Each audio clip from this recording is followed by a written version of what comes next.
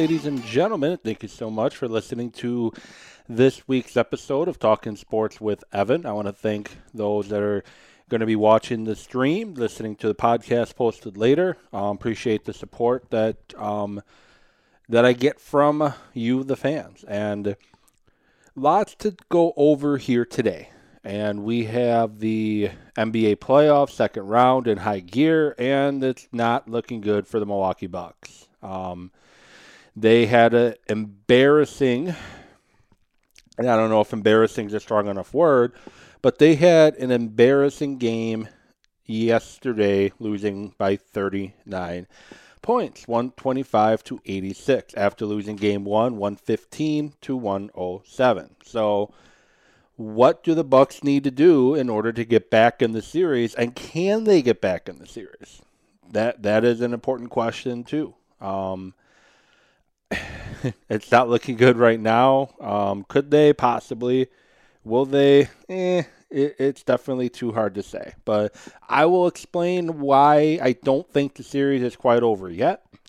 A little more upbeat now after I've had some time to think about it than I was earlier today in the morning, or even yesterday. So I'm a little more I'm a little more positive now than I was. I guess that's the best way to say it. Milwaukee Brewers continue to stay red hot. They are down 1-0 as at the time of broadcast, but overall they continue to stay hot. I am going to go over and discuss my feelings on the Brewers and exactly what I think they need to do to continue to stay hot and continue to improve. Pitching's obviously been outstanding, and the offense is starting to heat up. And there is a couple things, though, that they can try to do in order to continue to stay hot. And I'm going to talk about that. And then Packer mandatory minicamps start today. And no surprise to anybody, no Aaron Rodgers. And I'm going to kind of talk about why that's not necessarily a bad thing. Obviously, if the Packers want to win a Super Bowl this year, they need Aaron Rodgers under center. And that's not a shot at Jordan Love at all. It's just I don't feel he is quite ready to be that guy. You know, we haven't seen enough of him. We haven't seen what he can do quite yet. And from what I've observed on Twitter, from those that were at the OTAs that the media were able to be at, very up and down. Accuracy could be better. Missed some throws, which not a surprise. You know, he didn't really have an offseason last year. Came into training camp, and that's the only offseason he had. And at that point, Aaron Rodgers and Tim Boyle are getting the majority of the reps. And no preseason games to get live action games in. So not too concerned yet on Jordan Love's struggles in minicamps. So that's going to be my main focus today. I'm going to also talk Julio Jones to the Titans, and does that make them a Super Bowl contender or not?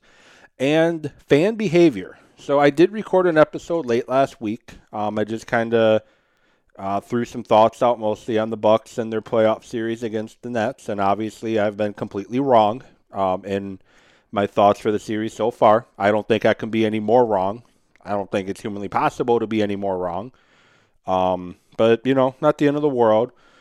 I'm sure one friend of mine in particular would comment that I'm wrong a hell of a lot more than I'm right, which I don't agree with, but, you know, we're all allowed to have our opinions. So, but I've definitely been wrong so far on the Nets and the Bucks. As I mentioned, I still think they can turn it around too. So with that said, do want to invite you all to, if you're looking to get into better health this summer, let me help you with that. Coach Evan66@gmail.com. I work to help those who are looking to eat healthier, work out, find programs to do, have some encouragement, have some accountability, somebody to text them or email them or message them every morning. Hey, you get that workout in yet? How'd that workout go? What's your meal looking like so far today? Things like that. What's your water intake look like? How hot it is currently. Drink your water. Definitely drink your water. So, with that said, time to get into the meat of the show. I'm going to start with the Milwaukee Bucks. Game 2 ultimately could not be any more embarrassing at all. It was just a complete and utter It was just a complete and utter embarrassment. Like, I legitly, within 3 minutes of that game, I knew the Bucks were going to get ran out the gym. Because the Bucks came out with little energy. Like, you would have thought it was like the first game of the NBA season or a preseason game with the way the Bucks came out. They had little energy. It looked like they had little interest to even be on the court. And typically I'm an upbeat Bucks fan or a Wisconsin sports fan in general. I'm pretty upbeat, pretty encouraging fan. I know it irritates one of my friends because I tend to be more positive than I am critical of things. That's just how I fan. I don't tell other people how to fan and fan how you want to fan, but that's just how I fan. I tend to be more positive, more upbeat, more encouraging. Let's see how things play out first before we come to judgment, things like that. Well, like I said, 3 minutes into this game yesterday, I'm at Rustic Road Brewery in Kenosha having dinner with a friend, and the game's on there. I look over, watching the game a little bit while we chat, and I said to her within 3 minutes into the game, I'm like, this is going to get ugly fast. And sure enough, at the end of the first quarter, it's 36-19. Okay, you got your what kicked in the first quarter. It's okay. We can rebound in the second. Just got to start nailing shots better and get on a nice run. Well, you lose the second quarter 29-22, and you're down double digits, and you never look back. Okay, halftime. We're down 25 or something like that. Plenty of time to turn it on. Plenty of time to get it going, but you have to start the third quarter hot. You got to start it up, quickly. Got to get going right away. First possession of the third quarter for the Nets. I want to say it was Kevin Durant. Might have been Kyrie.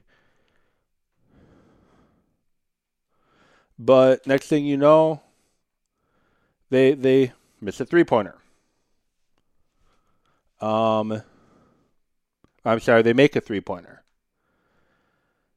And from then on out, it was pretty much over with. I said it was pretty much over within the first 3 minutes of the game. But the way they started the third quarter, it was definitely no point even being on the court, really. And then the fourth quarter was just an embarrassing joke. So, it was embarrassing. The Bucks were just outright embarrassing yesterday.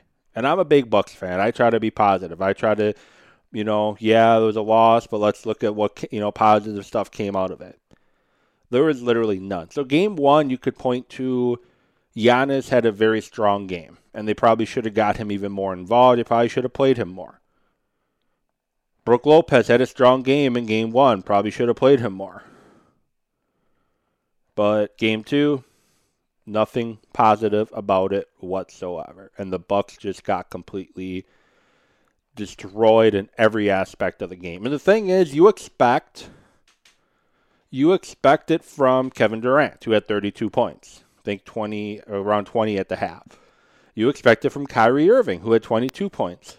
You expect those guys to get their numbers. You expect those guys to put points on the board, to make it difficult on your defense, to make it difficult for you to stop them. You kind of accept that when you play those two players, especially Kevin Durant. But Joe Harris, 13 points. Blake Griffin, 7 points, 8 rebounds in 26 minutes. Bruce Brown, 13 points. Mike James, 10 points. Reggie Perry, 8 points.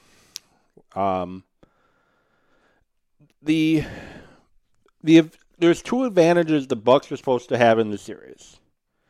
The depth of the team, because outside of, Harden missed game 2 due to a hamstring injury. Out of the big three, outside of the big three, the Bucks had the better lineup. You have Brook Lopez, you have P.J. Tucker, you have Bryn Forbes, Bobby Portis. You have the better lineup outside of the big three. The big three to me, and the Bucks big three, and the big three of the Nets. They're obviously the Nets have the advantage for having Kevin Durant, but overall I think it's closer than most people would think.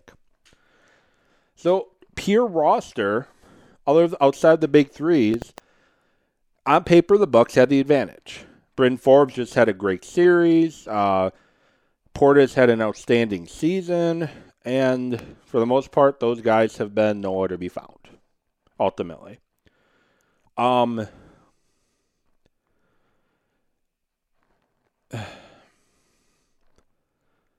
The other thing, the Nets typically don't defend the paint well.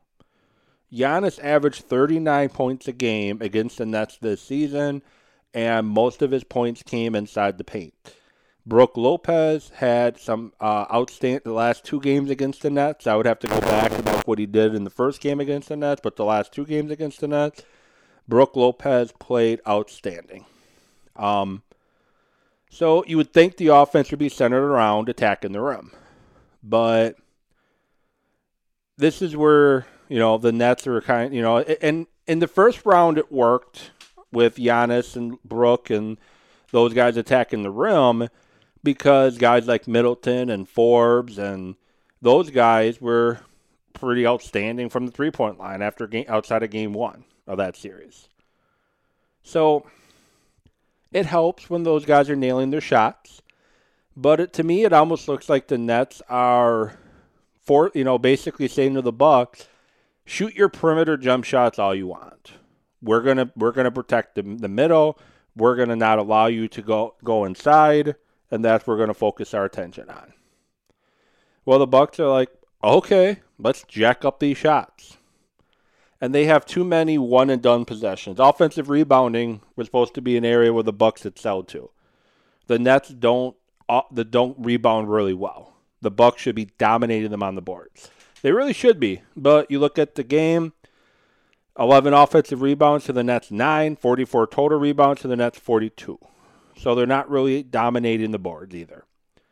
They shot 29% from three last night, 44% from the field. The Nets were 52% from the field, 50% from three, and 9 free throws. So the 9 free throws, what that's telling me is the Bucks are content and 52 points in the paint. Most of that I would like to say probably came in the second half, and especially when the scrub team was in. 16 turnovers for the Bucks definitely hurt. Only 14 assists. Areas where the Bucks excelled all season long, they are crapping the bed. And to me, that comes from some of that comes from coaching, because the Nets' adjustment after watching the Heat series was, you shot well against the Heat. Well, prove it. Prove it in this series that you can shoot that well. We will give you those shots. And the Bucks haven't been able to answer the bell. And rather than forcing things inside like they should, the Bucks have the size advantage. They have the toughness advantage. They should be able to push guys like Griffin around, but they're content on just jacking up shots and from perimeter shots, 3-point shots, deep 2-point shots. That's what they're content on doing. Attack the rim, draw fouls, get to the free throw line. That is what the Bucks do well. And yes, I know they shoot threes a lot too, but if shots aren't falling, you got to adjust and you got to attack. And that's what they did in game one against the Heat. They were 5 of 29 from 3-point line in game one against the Heat. And what do? They start attacking the middle. They start, defense was suffocating against the Heat, and they started attacking the inside, and they were able to grind out a victory.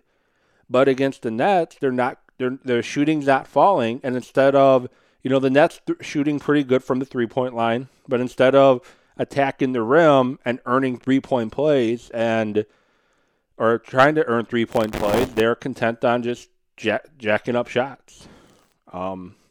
I guess there's no other way to look at it. And it is possible for the Bucks to get back in the series. So 2 years ago, the Bucks similarly beat Toronto Game 1 like the Nets did the Bucks in Game 1.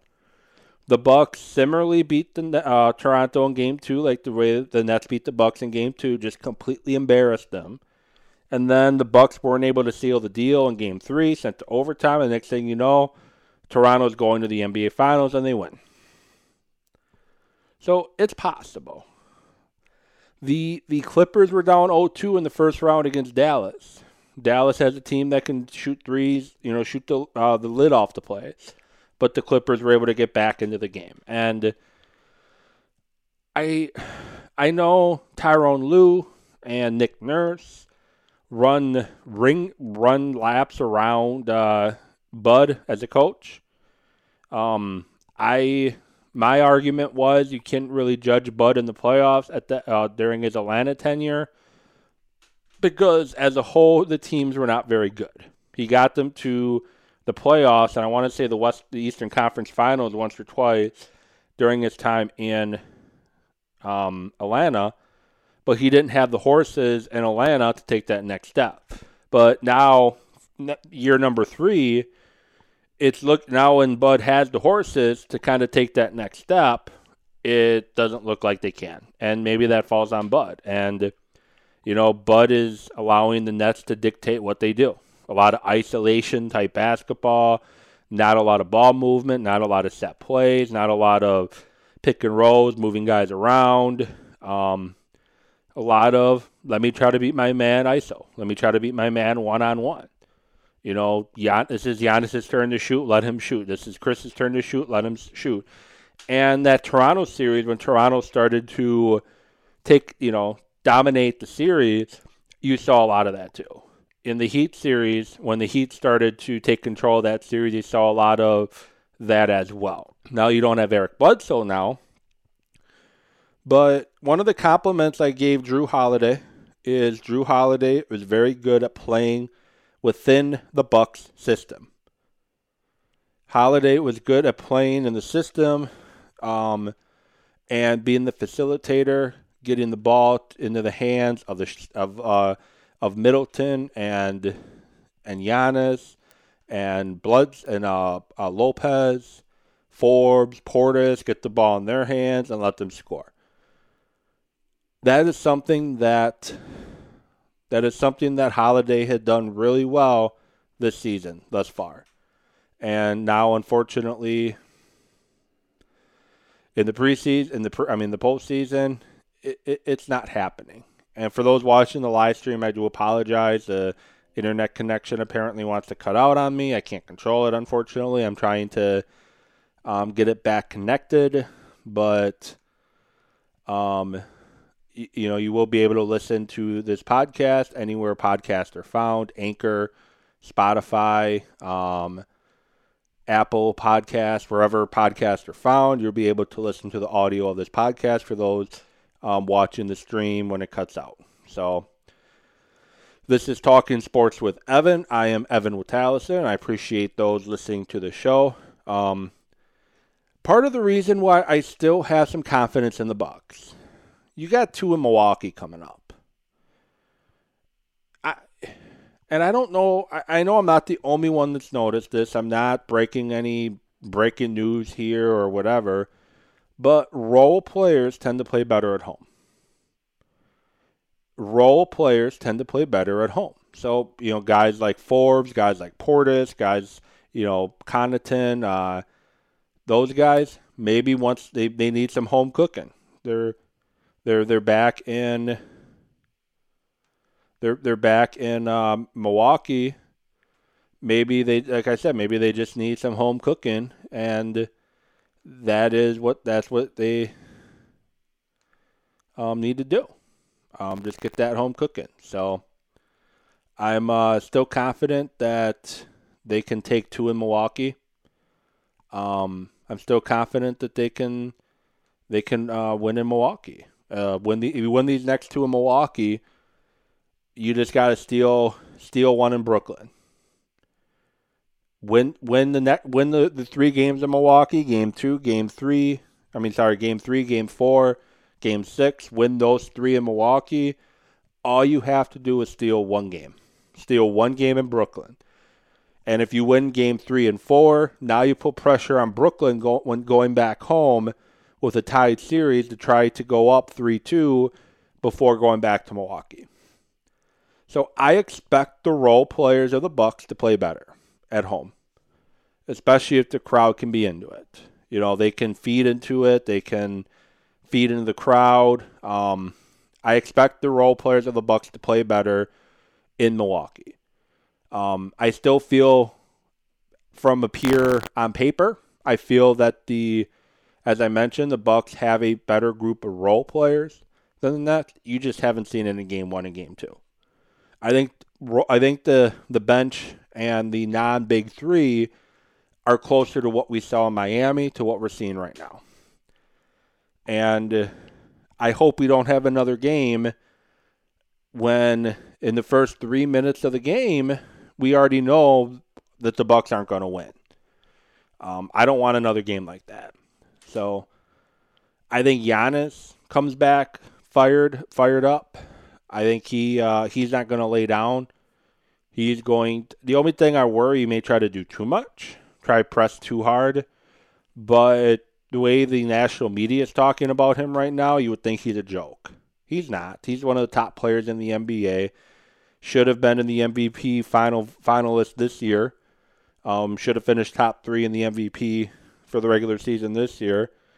And he won the past 2 MVPs before this season. He doesn't do that by accident. So I think Giannis comes out fired up, and we see the Giannis that we're used to seeing.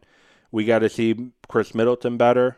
We got to see Drew Holiday play better. And we have to see Bud stick to his system. Stick to the system that swept the Heat. Stick to the system that got them to the 3rd seed in the playoffs. That's what we got to see. That is what we got to see from Bud, rather than things aren't going well. Now we got to do what you can on offense. Beat your man one-on-one and jack up a shot. And you're going to beat the Nets by attacking inside. That's how you're going to beat Brooklyn. Attack the middle. Attack the inside. Use your length. Use your size advantage to bully Brooklyn. Stop being bullied and start bullying back. Punch them in the mouth back. That's what the Bucks need to do. Can they do it? I hope so. Will they do it? I'm definitely not going to bet money on it. To lose 39, to be down almost 50 at one point, it's very hard to come back from. It's very hard to come back from after you've been completely and utterly embarrassed. So hopefully the Bucks can. We shall see. Thursday is game 3. Sunday is game 4. Hopefully the series returns to Brooklyn, tied up at 2. So moving on to the Brewers. The Milwaukee Brewers, red hot right now. They're winners 9 of their last 10. Yes, they are losing right now, 1-0. But they're winners of 9 of their last 10. And their starting rotation, especially the 3 Cy Young candidates, Peralta, Woody, and Burns, are the biggest reason why. Corbin Burns, he's showing right now why I was so high on him back in 2019 when he was struggling so much. I kept saying you don't give up on him. Should he be starting games? Should he be pitching in high leverage situations? Should he be on the big league roster right now? Probably not. But you don't give up on him. You keep pressing. You keep giving him opportunities. You keep trying to work with him, and the Brewers did. He went to the pitching school that they have, pitching clinic that they have in Arizona, worked on some things, found some new pitches, got some trust in pitches, figured out what wasn't going well, and rediscovered himself, and he had a great 2020, and he's off to a great 2021. Woodruff is finally looking like the ace pitcher that he's shown glimpses of since 2018. 2017, 2018, he's shown signs of this. He's finally showing like he's that guy. Freddie Peralta, people forget that Freddie Peralta, when he first came to the Brewers, was barely in his 20s, if in his 20s at all. And they had to develop him. And he started out with just having a fastball. Then he had to develop a curveball. Now he has a changeup. He has a slider. Peralta's at 25, is developing into one of the top pitchers in baseball. And he took a no-hitter into the 8th inning on Friday night. So with those three leading the rotation, you're likely not going to have very many extended losing streaks. Between those three, one of them should be able to snap a losing streak. Adrian Houser's no slouch. Now, he's not the dominating pitcher that the other three are, but he's a guy that can throw a lot of pitches, eat a lot of innings, and get you through a game when his stuff is on. I'm just pulling up what he's doing right now today. So he's given up 4 hits, given up 1 run, 2 walks, 2 strikeouts through 3. He's thrown 54 pitches going into the top of the 4th inning.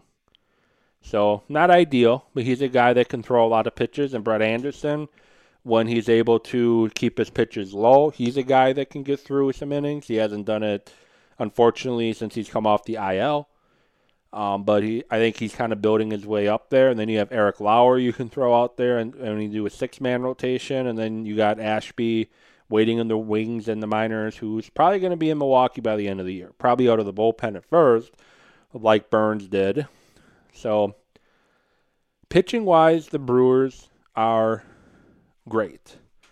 Bullpen, especially middle relief, could use some work. Unfortunately, they had to trade away 2 bullpen arms in order to get Willie Adames, and then they got a pitcher back. But Willie Adames has been absolutely incredible since that trade. He's just been incredible since that trade. So, and this is from Madison.com that I'm reading this from. It's by Andrew Wagner. And I'm a big fan of Andrew Wagner's work. Check him out if you haven't. But heading into their series finale against the Padres on May 27th, the Brewers ranked near the bottom of the National League in every statistical category on offense. Since then, Brewers are up to 226 team batting average, ranks 10th in the NL, up from 209, 471 slugging, 21 home runs during this stretch, second only to the Giants, and a 778 OPS, which is good for third. The offense is coming alive. The offense is starting to show up and make plays. Adames has been a big, I think, reason for this. But Yelich is getting base hits. Avisar Garcia had a great month of May, and he's continuing to play well in June. Omar Narvaez' bat's coming back. Luis Urias is, after the trade where he lost his shortstop position, has been outstanding, playing third and second, and the bat has come alive. Colton Wong, before injury, was a doubles machine at the leadoff hitter. And then now you're going to be getting him off the IL, hopefully, by the end of the month. You're going to have Locane coming off the IL again, and his defense is still outstanding. His bat needs to come alive, and hopefully when he comes back, his bat comes alive. And then the unfortunate thing with the offense, they had to send Keston Hiura back to the minors. Like Corbin Burns, he's a guy I do not want to give up on yet. I think it's more mental for him, but I think the combination of working on his mechanics plus working on his head could do wonders for him. A longer stint in Nashville could do wonders for him. He batted the hell out of the ball last time he was down there. Speak of Garcia, hot month of May, good month of June. He's just hit a home run to tie the game up. But back to Hiura. Hiura is going to be a big part of this team. Maybe not in 2021 now at this point, but the universal DH is coming in baseball overall. And if he can get that bat where it was doing in high school, in college, at every level in the minors, back in 2019 with the Brewers, if he can get the bat back to that, then he's going to be a key component of the Brewers' future. But in order for the Brewers to stay consistent, in order for the Brewers to stay in contention, right now they're first place in the division, they have to get stronger either at first or third base. Travis Shaw is not cutting it. Daniel Vogelbach isn't cutting it. Shaw's defense has been great, but his bat has been just as bad, if not worse, than Keston Hiura lately. Vogelbach has been even, just as bad, if not worse. You got to address the corner infield spots and get at least one bat that can play one of those positions every day. When Wong comes back, you can platoon Urias and Shaw at third and have somebody play first. And I keep hearing Ryan Braun's name thrown out there. He's starting to hit the ball again down in Arizona. His wife just posted a video on Instagram of him taking batting practice. I don't know if you bring him in this late into the season and pluck him at first base. It didn't go really well before. I don't know if it's going to go really well this time. Yes, his bat is still dangerous, even at this advanced age. He's my age. I'm 37. Even with that advanced age, he still can hit the ball. I just don't think you put him at first base. I don't think that helps the situation. It definitely doesn't solve it. It won't help it either. And then finally, I want to move on to Green Bay. OT or mini camps officially start today, and of course we're seeing overreactions from people on how Jordan Love performed today and what players said and their reactions and their press conferences after and whatnot. But it's not the end of the world. Aaron Rodgers in there. Do I want Aaron Rodgers there? Yes. I would love to have Aaron Rodgers at OTAs, throwing the ball around to Devontae, to Devin, to MVS, to EQ, to Lazard, running the offense. I would love to see it. We all would. But it's not bad for Jordan Love to now be getting all these first-team reps. Working with Devontae, working with MVS, working with Lazard. It's going to help him. Andrew Brandt has brought this up that when Brett Favre was unsure if he was going to play or not, and he didn't show up to OTAs and minicamps and didn't show up to training camp, Aaron Rodgers got all of those reps, and he was only able to get better each and every day.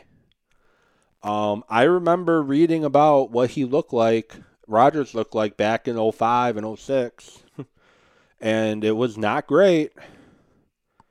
But he was a guy that worked his butt off to improve, to work on his mechanics with Mike McCarthy to get to the quarterback that we see today. And I know I said the name Mike McCarthy, and a lot of you are going to cringe and turn off the show right now.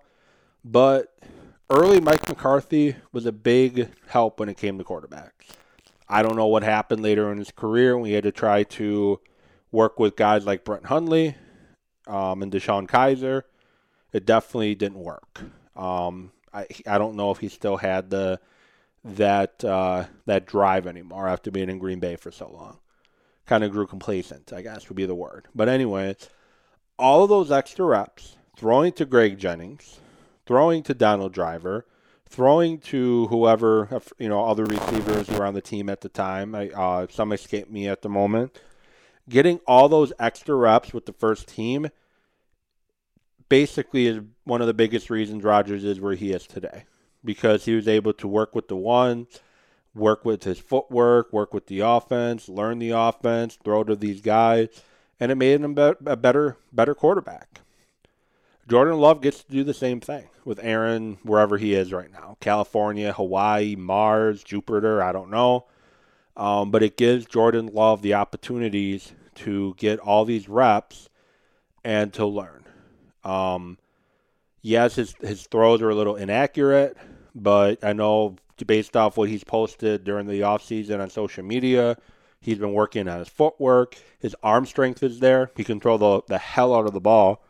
He just has to work on the accuracy, and that's something that's going to come with repetitions, and that's something that he gets right now with Rodgers not being there. With that said, yes, I would love Rodgers to be in Green Bay. I want Aaron Rodgers to be the quarterback of the Packers, and I still think he will be.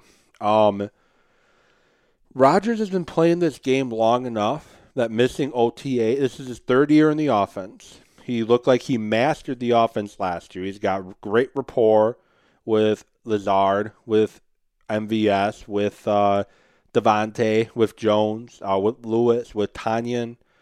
The only receiver he doesn't have a great rapport with yet, because he hasn't thrown to him, is Amari Rodgers and Devin Funchess. Outside of that, he already has good rapport with them. If Rodgers wants to wait to training camp to come in, that's fine by me. And I think he will. I think at the end of the day, Rodgers will be the Packers starting quarterback in 2021. I haven't backed off that yet. I don't see him retiring, and I don't see him sitting out. He's too much of a competitor to sit at home. And I know Tyler Dunn, who is a great writer. I love his work. He has his new his site Go Long with Ty Dunn. I don't know if it's a weekly publication or what, but he has his publication where he said he talked to a former Packer front office executive that said, nope, he ain't coming at all. He doesn't see Rodgers backing down, period. He ain't coming. I think it's more of a bluff, to be honest. I think it's more of a bluff, and we're going to find out once training camp starts. If Rodgers doesn't show up for the first couple weeks of training camp, well, then I'm wrong. And, I'm wrong a lot. As I mentioned before, if you ask one of my friends, I'm probably wrong 99.999% of the time. Again, I'm not wrong that often, but I guess, whatever. But obviously, I'm wrong about the Bucks. I still have a chance to be proven right about the Brewers, but I'm obviously wrong about the Bucks, and I could be completely wrong with this Aaron Rodgers situation. But I think he comes back. I think he plays 2021 as quarterback of the Green Bay Packers, and that's just my feelings on it. So with that, I'm going to stop here. I usually try to shoot for 30. I'm 37 minutes in right now. So I'm going to stop here, and thank you for those that have listened. I appreciate it. Share, rate the show, subscribe, unsubscribe, resubscribe, rate, review, share, whatever. I love giving my thoughts and opinions, even if you don't like listening to them, that's fine. That's what they have the off button for. That's why you can stop it and switch to something else. And there's lots of different ways to start a podcast if you want to do that as well. A lot of platforms out there. I personally use Anchor, StreamYard for the live stream, Anchor for the audio version. Both great platforms. If you want to do it yourself, I highly recommend it, highly encourage it. Get your voice out there if you want. If you think I'm a complete joke, which some of you may, do it yourself. That's simple. So with that said, thank you so much, and I will get back at you maybe later on in the week, otherwise early next week to recap, hopefully, Game 3 and Game 4 win by the Milwaukee Bucks. With that, enjoy the rest of your week, and I will get at you later.